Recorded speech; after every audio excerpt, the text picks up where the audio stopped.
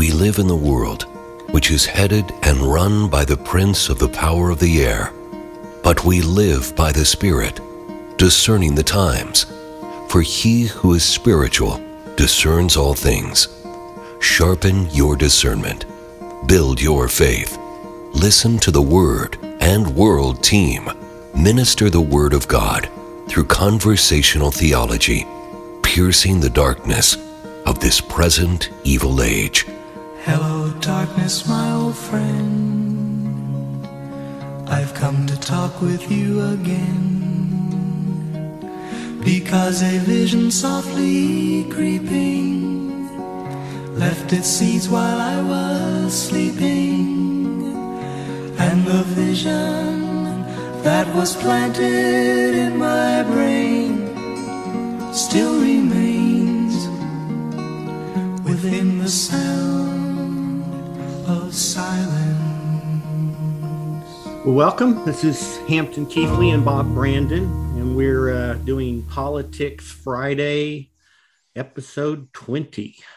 And we're going through Christianity and the Constitution, and I guess we're going to be working on the Founding Fathers next. Is that right, Bob? That's correct. And Hampton, you got to get excited because... Okay. Because it's episode 20. We're getting up there already, Hampton. It goes by so quick. I'm excited. And we're going to have a great time today on this subject. But here's how I want to start out. I want to start out reading a chapter of the Bible.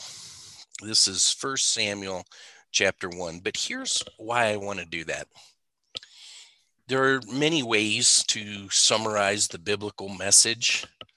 The one that strikes home to me the most is starting, of course, at the beginning. The Lord creates heaven and earth. Let me ask you a couple questions, not in any way to put you on a spot. I know you know these answers, but really when I ask you a question, I'm asking our listeners. In the beginning, that's how the Bible starts out. But my question would be, where were heaven and earth? I think you know what I'm asking. Where were they? Well, they all, yeah, not geographically. You mean before he created heavens and earth? No. You're saying that it was all one? It was heaven and earth were one thing.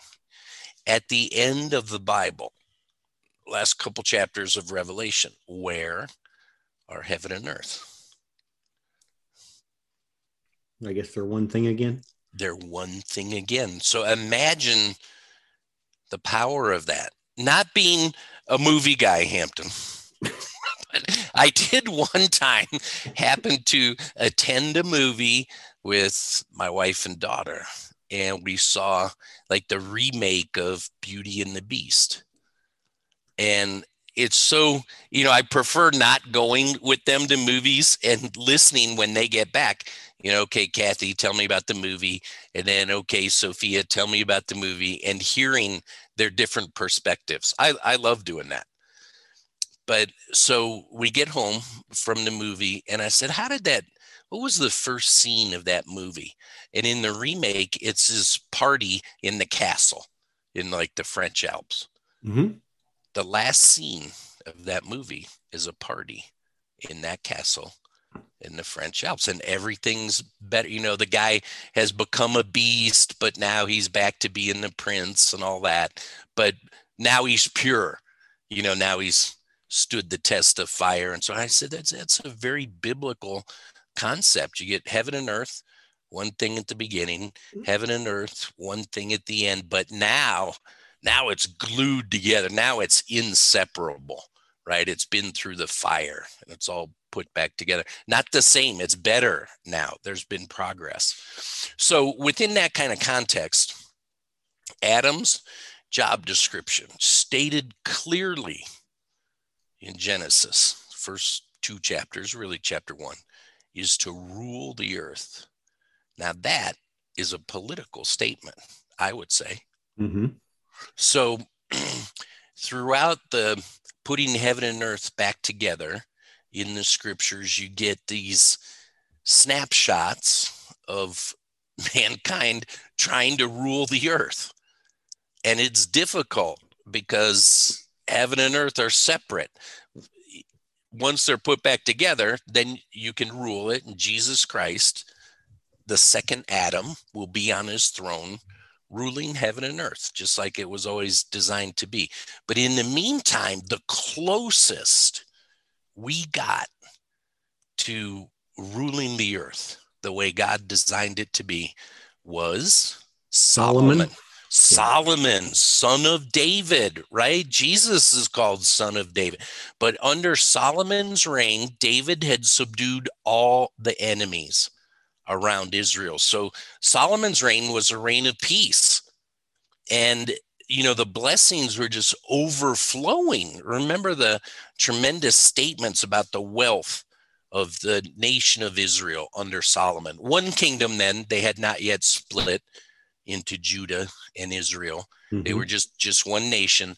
And my favorite statement about their wealth under Solomon's reign was silver had no value because there was so much gold. Right. So God had blessed them. And at the beginning of Solomon's reign, he completes, not beginning like day one, but in the early descriptions of Solomon's reign, he completes the construction of the temple, which is, here's how to think about the temple. The temple is the presence of God, right? Eden in Genesis 1 and 2 is described as a temple. We'll go over that in detail at some point, but for right now, just take my word on that. So here's Solomon, and he builds the temple, and God indwells it. In other words, heaven and earth are getting back together. It's interesting. Mm-hmm. Of course, Solomon drops a ball, right? And then we got the long wait until the real son of David, and then ultimately the son of David's return. But First Samuel starts the history of that political kind of rule, where we're going to move from the judges to the kings, and we'll have an exposition, in my thinking, of what it means to rule the earth. So we'll start out by reading a chapter every episode. So here's 1 Samuel chapter 1. I'm reading from a translation you might be familiar with, Hampton. In fact, the Bible I'm reading from has your signature in the front of it. Well, I have that same Bible. So this is the net. There was a man from Ramathaim Zophim, from the hill country of Ephraim. His name was Elkanah. He was the son of Jeroham, the son of Elihu, the son of Tohu, the son of Zuph, an Ephraimite. He had two wives. The name of the first was Hannah. The name of the second was Peninnah. Peninnah had children, but Hannah had no children. This man would go up from his city year after year to worship, to sacrifice to the Lord of heaven's armies at Shiloh. It was there that the two sons of Eli, Hophni and Phinehas, served as the Lord's priests. The day came, and Elkanah sacrificed. Now he used to give meat portions to his wife Peninnah and to all her sons and daughters. But to Hannah he would give a double portion, because he loved Hannah. Although the Lord had not enabled her to have children, her rival used to aggravate her to the point of exasperation, just to irritate her, since the Lord had not enabled her to have children. This is how it would go year after year. As often as she went up to the Lord's house, Peninnah would offend her that way. So she cried and refused to eat. Then her husband Elkanah said to her, Hannah, why are you crying? Why won't you eat? Why are you so upset? Am I not better to you than 10 sons? So Hannah got up after they had finished eating and drinking in Shiloh. At the time, Eli the priest was sitting in his chair by the doorpost of the Lord's sanctuary. As for her, she was very distressed. She prayed to the Lord and was, in fact, weeping. she made a vow, saying, O Lord of heaven's armies, if you would truly look on the suffering of your servant and would keep me in mind and not neglect your servant, give your servant a male child, then I'll dedicate him to the Lord all the days of his life. His hair will never be cut. It turned out that she did a great deal of praying before the Lord. Meanwhile, Eli was watching her mouth. As for Hannah, she was speaking in her mind. Only her lips were moving. Her voice could not be heard. So Eli thought she was a drunkard. Then he said to her, How much longer do you intend to get drunk? Put away your wine. But Hannah replied, Not so, my lord. I'm a woman under a great deal of stress. I haven't drunk wine or beer, but I've poured out my soul before the Lord. Don't consider your servant a wicked woman. It's just that to this point, I've spoken from my deep pain and anguish. Eli replied, Go in peace. May the God of Israel grant the request that you've asked of him. And she said, May I, your servant, find favor in your sight. So the woman went her way, got something to eat, and her face no longer looked sad. They got up early the next morning. Then they worshiped the Lord and returned to their home. At Ramathaim, Elkanah was intimate with his wife Hannah. The Lord called her to mind.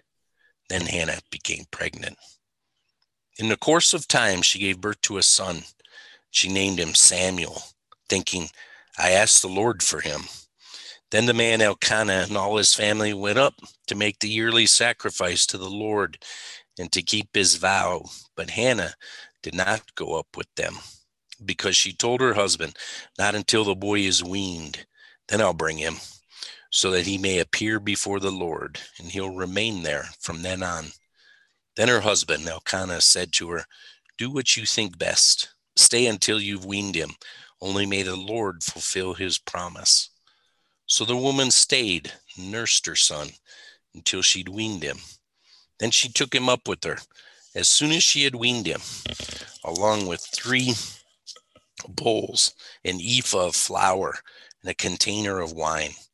She came to the Lord's house at Shiloh, and the boy was with them. They slaughtered the bull, then brought the boy to Eli. She said, My Lord, just as surely as you are alive, my Lord, I'm the woman who previously stood here with you in order to pray to the Lord.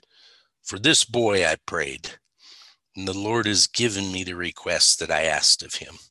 So I also dedicate him to the Lord. For all the days of his life, he's dedicated to the Lord. Then he bowed down there in worship to the Lord. That's chapter 1, Hampton, of 1 Samuel. Yeah, anything cross anything cross your mind? Yeah, what? Well, I like the story of Samuel. I can't help but think about Eli. He wasn't a very good priest or father. And, his impression of her was wrong. Yeah. Have you ever, everybody's had this experience, I think. You read a section of the word and you notice stuff you've never noticed before. And you're like, hey, I've read that 100 times. How could I notice something new?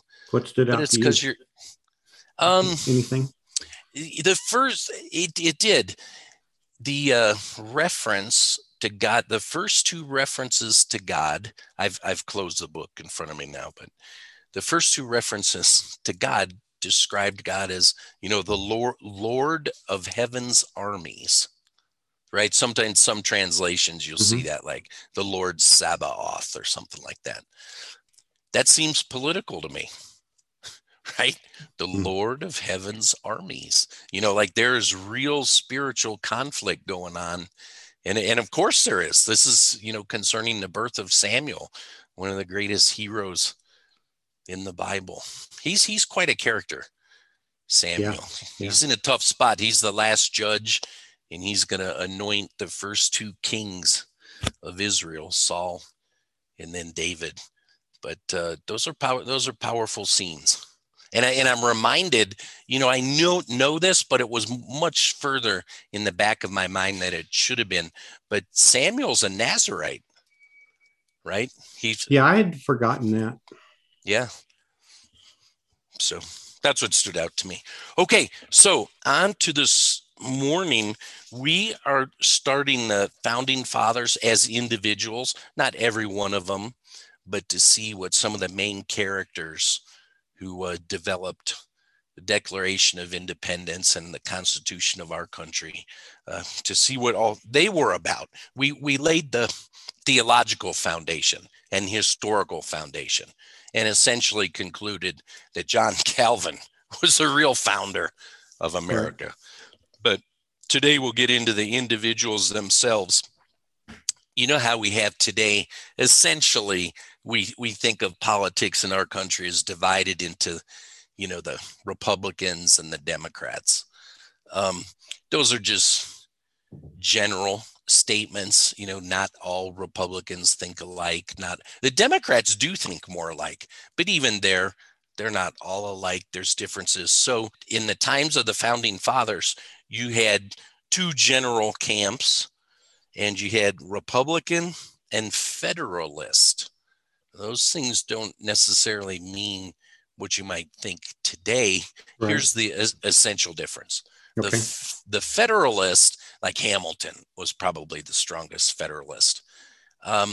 They believed more so, like on a scale of 1 to 10, they would be more towards the 10. They wouldn't be actual 10s. Hamilton might have been, but they were more on the side of centralized federal power, right? That the government would have a lot of power. And the Republicans were more on the side of state power, okay, as opposed to the federal. That's the essential difference. That's simplified a bit, but that's the essential difference. So Witherspoon, that's the guy we're going to look at today, John Witherspoon, which might not ring a bell to many. I know it did to you, but he's an important guy. We'll look at his life today. He was more Republican, so he was more in favor of state power. And you could see why many of them would shy away from a heavy dose of federal power. That's what they're breaking away from, right? They're breaking away from centralized power and a king. So, and they were very concerned that power corrupted, and so they wanted more state power. So anyway, here's John Witherspoon. I'm going to read from Christianity and the Constitution by John Eidsmoe. Okay. Here's the first statement about him. John Witherspoon is best described as the man who shaped the men who shaped America. All right. So when you typically think of founding fathers, you're like Adams, Washington, Jefferson, Hamilton, Madison, and we will look at all those guys. But Witherspoon is the guy who shaped them.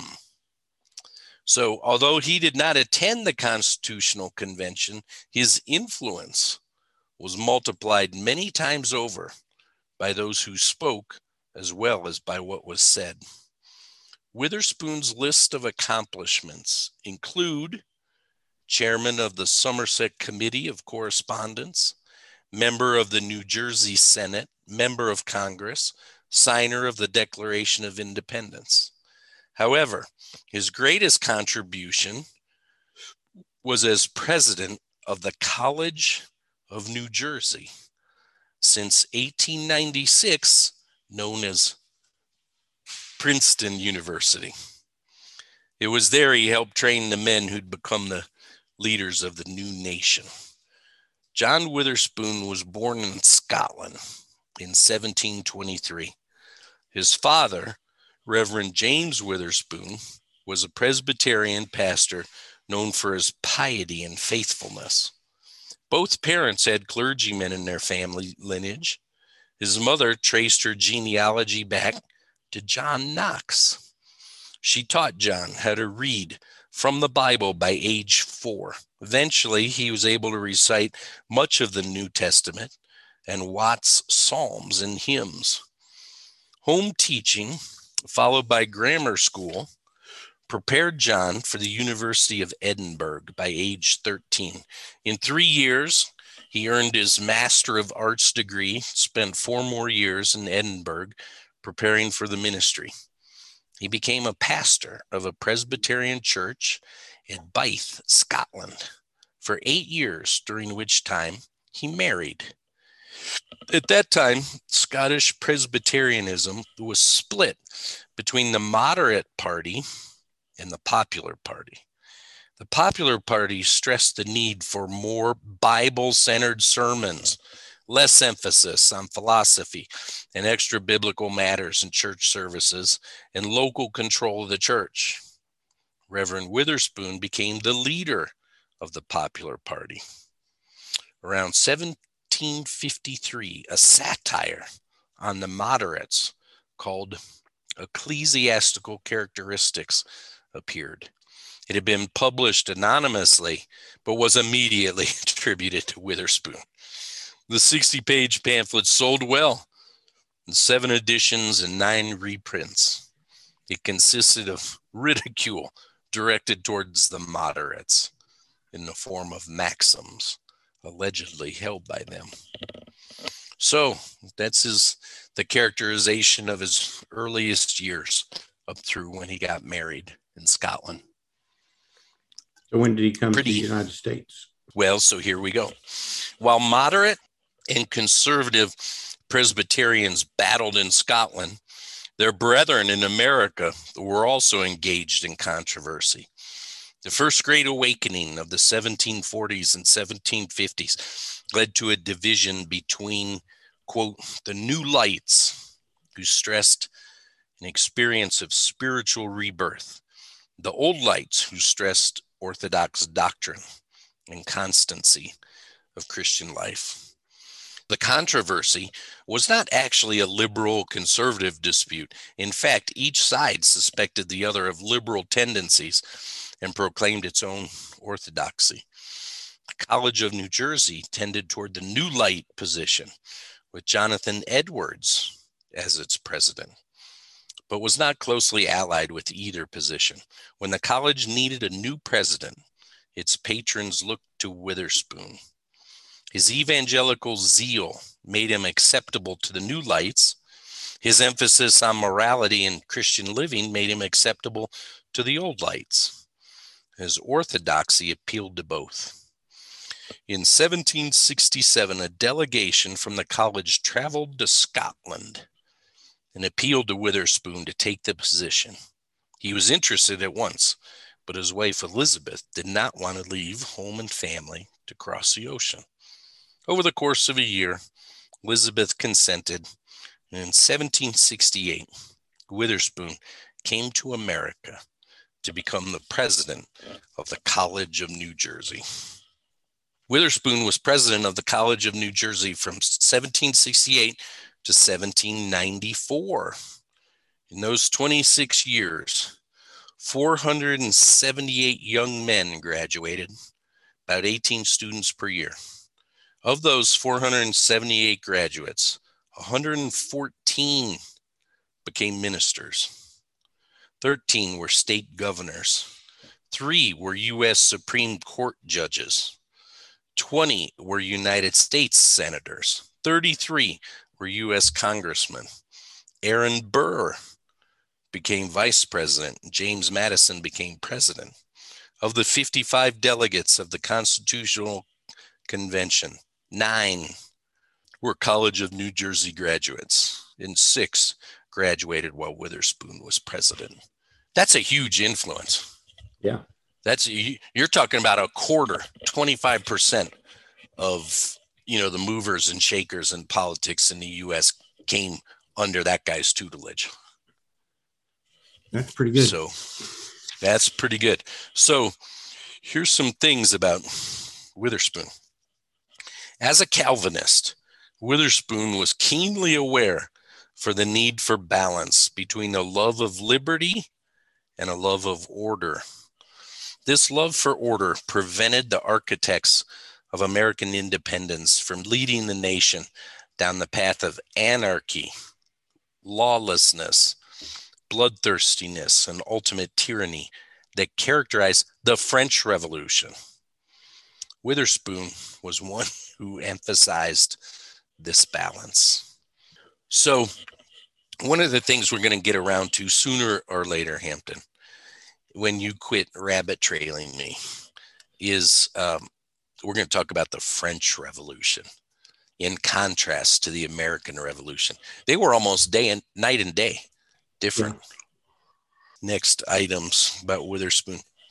While Witherspoon may have kept himself a bit aloof from his colleagues, they appeared to have respected him, and many listened to him preach. John Adams attended church at the College of New Jersey and wrote, "Heard Dr. Witherspoon all day, a clear, sensible preacher." In 1776, Witherspoon was chosen for the Continental Congress and served as a congressional delegate from New Jersey from 1776 to 1782, wearing full clerical garb the entire period. I think, I'm going to pause there just for a sec. Obviously, those days were so much different than our days now, but the amount of Christian influence was almost total. Mm-hmm. Right? For 6 years, that guy shows, is like a congressman, Continental Congress, shows up every day in his clerical garb. Right? There was no separation in thinking between church and state. Right. During his 5 years in Congress, he served on more than, imagine this, Hampton, 120 committees, including the Board of War, the Committee on Secret Correspondence, or Foreign Affairs, and the Committee on Clothing for the Army. His Christian commitment led him to take an active role on behalf of certain humanitarian endeavors, such as kindlier treatment of prisoners, the checking of cruelty and warfare, better administration of military hospitals, the improvement of health and morals, therefore of discipline in the Army. He was asked to draft the Thanksgiving Day proclamations and other appeals to public consciousness. He took an active role in the adoption of the Articles of Confederation and showed great interest and ability in government finance. During this period, he is perhaps best known as a signer of the Declaration of Independence. Next little tidbit. In 1782, with his congressional duties finished and the war nearly over, Witherspoon returned to the College of New Jersey and continued his duties as president of the college. He remained interested in politics and served several terms in the New Jersey State Assembly. His friend, Reverend Ashbel Green, reports that as Witherspoon read the letter informing him of his daughter's death, so imagine that. Here's Witherspoon, gets a letter telling him that his daughter has died. Tears rolled down his manly cheeks, but he uttered not a word till he'd read it through. He then wiped away his tears, made a few remarks with composure, mounted his horse, returned immediately to Tusculum. In the ensuing weeks, he preached 16 successive sermons on the doctrine and duty of submission to the will of God, all based on Luke 22:42. Father, if thou be willing, remove this cup from me. Nevertheless, not my will, but thine be done. Wow. So we can summarize all that Witherspoon was about with 7 points or so. So here's number one. Witherspoon, this characterizes his life and work. Had a strong faith in God and and God's daily providence on behalf of men. Second point, a recognition of the fact of human sin. Nothing can be more absolutely necessary to true religion than a clear conviction of the sinfulness of our nature and state. He criticized those who exalted human nature, Sort of sounds like, remember how in the Truman book we had, he titled that one chapter, The Other Genevan. Right. And so he was juxtaposing Rousseau with Calvin. And Witherspoon's as strong a Calvinist as you get. So here's a paragraph from Witherspoon. Men of lax and corrupt principles take a great delight in speaking to the praise of human nature and extolling its dignity without distinguishing what it was at its first creation from what it is in its present fallen state. But I appeal from these visionaries' reasonings to the history of all ages and the inflexible testimony of daily experience, candid attention either to past history or present state of the world, but above all, the ravages of lawless power ought to humble us in the dust. So he saw evidence of the fallen nature everywhere, which is correct. Right. Emphasizing that depravity is the scriptural view of man, Witherspoon stated that the evil of sin appears from every page of the sacred oracles. Sin was also evident in human history. The history of the world's little else than the history of human guilt. He summarized, nothing is more plain from Scripture or better supported by daily experience than that man by nature is in fact incapable of recovery without the power of God specially interposed. Well, so for instance, I mean, this book goes to some length detailing that, but I don't want to belabor that point. The fallenness of man was a central plank in Witherspoon's thinking. As a result of that comes the idea of separation of powers, right? You got to have the different branches, the executive, the judicial, and the legislative, because if you put too much power in any one branch, it'll be corrupt. So James Madison, called the father of the Constitution, obtained his concept of separation of powers and checks and balances from Witherspoon's instruction at the College of New Jersey. And although Witherspoon derived the concept of separation of powers from other sources, such as Montesquieu, checks and balances seem to have been his own unique contribution to the founding of the U.S. government. Here's the third, isn't it? Here's his third point, or the third thing that characterizes Witherspoon: the absolute necessity of salvation through Christ. Fourth point about Witherspoon: the need for and right to personal, political, and religious liberty. Fifth point about Witherspoon: a positive attitude toward independence. Sixth point about Witherspoon: good works and morality were the logical results of salvation by grace. Seventh and last point that really summarizes Witherspoon: a strong hope that America would prosper and be blessed and used of God as long as the new nation held to the principles of liberty and virtue. So there's a summary of Witherspoon. Hugely influential. Yeah, definitely. Devoutly Christian. So founders of the American enterprise: John Calvin, John Witherspoon. There you go. There you go. The next guy we'll look at is Madison. Then you're getting into people, more familiar. He, of course, is often called the writer of our Constitution. So we'll look at length at James Madison. But you have any observations, Hampton? Well, I thought it was interesting, the debate that was going on back then between the people who emphasized doctrine and the other side that was more into the spiritual experience.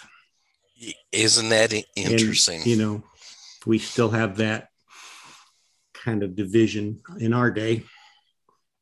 We do. And, it's not Nancy Pearcey. She sort of helps in this regard, but I can't attribute this to the person who originally said it. So it's not me. I got this from someone else, but they said concerning that debate you're mentioning, if you win a person's feelings, their emotions, without winning their mind, you will soon find out you haven't won them at all. Because their feelings can change. So changes with the wind. Yeah. So it's really, the whole person is involved. All those things to me describe kind of your inner life. Feelings are real. You'll have plenty of emotional references in the Bible. God will be plenty angry and plenty happy at different times, as will the characters. But that's just part of your inner life. Your mind, your heart, those are part of your will, your mind, and your emotions. That's how I see the inner person. And that's all critical, that those be in balance. Yeah. So I often liken that, in years past, to give an illustration of like a car. I mean, your feelings are like a great and powerful motor to your car. So when we ask the phrase, what do you got under the hood? Okay. That's important. Your feelings can really drive you forward. That can be a very positive thing. But that steering wheel, that's your will. And that if you don't have that, it doesn't matter how strong your engine is. And finally, your mind, that's what controls the steering wheel. So all of those, it's like a person behind the wheel with the engine under the hood. They've all got to be there for you to make a successful journey or trip. So the whole thing's critical. I heard, that reminds me, I know you're rabbit trailing me here, but this is where I'd like to leave it today. The car thing reminded me, I once heard the best illustration. I can't give, this only tangentially relates, but it's such a good illustration that I got to get it out there. The pastor was a church in Dallas. I don't even remember the church. It'd been one I hadn't attended before. I was going with a friend. And the pastor was illustrating God's direction for an individual's life. We often pray, show me, right? We need information from God, right? What should I do? Direct me. Should I metaphorically go left or right or straight? What should I do here? And often we use that stuff piously as an excuse, right? To not make it. Somebody will ask you something and you'll say, I need to pray about that. And really what that means is I just don't want to tell you right now, But this was so good, Hampton. He said, imagine we on the one hand, we sort of want God to lay out our whole life before us so that we can follow that course. And his illustration was, have you ever been asked to a party? And this was a Dallas crowd. I knew exactly what he was talking about. There was a part of Dallas when I was there, like in the early 80s, late 70s, that was, being built so quickly, and they had these massive apartment complexes. And if you were going to a party at somebody's apartment, your chances of finding that apartment without making a mistake were almost zero. You'd say, okay, where's the party? And the guy would say, well, it's at Shady Grove, whatever. I'm just making up names, right? Apartment, complex J, unit 10. And so you're, okay. So you drive over there. There's no way you find that without a mistake. Those things are never numbered chronologically, right? You get, J, A, B, C, D. It doesn't go that way. It'll be A, B, L, X, Z, right? And the numbers aren't sequential. You would never find it on your first try, and often be really frustrated about that. So the pastor said, So even though the person giving you directions could lay the whole thing out, you never get there on your first try. He goes, now imagine this contrast. Say the host of the party, you ask him, hey, how do I get there? And he goes, well, tell you what, I'll just come over to your place and we'll get in a car and I'll sit next to you and tell you what to do step by step. What are your odds of getting there exactly first time? 100%. 100%. And that was his point, right? God doesn't reveal to you the entire plan of your life. Implied, it's because you'd goof up. You'd make a wrong turn, even though you knew the big picture. It would actually, the big picture would confuse you.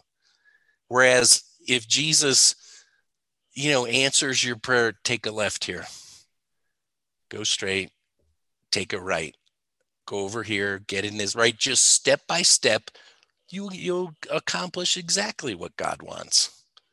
It was such a good illustration. I love that. I've never forgotten it. Yeah, it's good. So that's where I'd like to leave it today, Hampton. Okay. Well, we're doing John Adams next? No, Madison. James Madison. James Madison. Okay. Well, until next time, I'll talk to you later. Thanks, Hampton. Bye-bye. Okay, bye.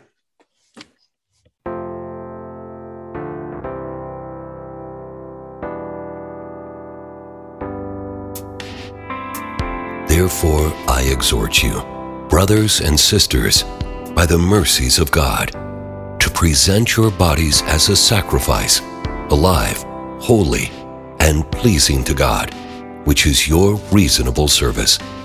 Do not be conformed to this present world, but be transformed by the renewing of your mind, so that you may test and approve what is the will of God, what is good and well-pleasing and perfect.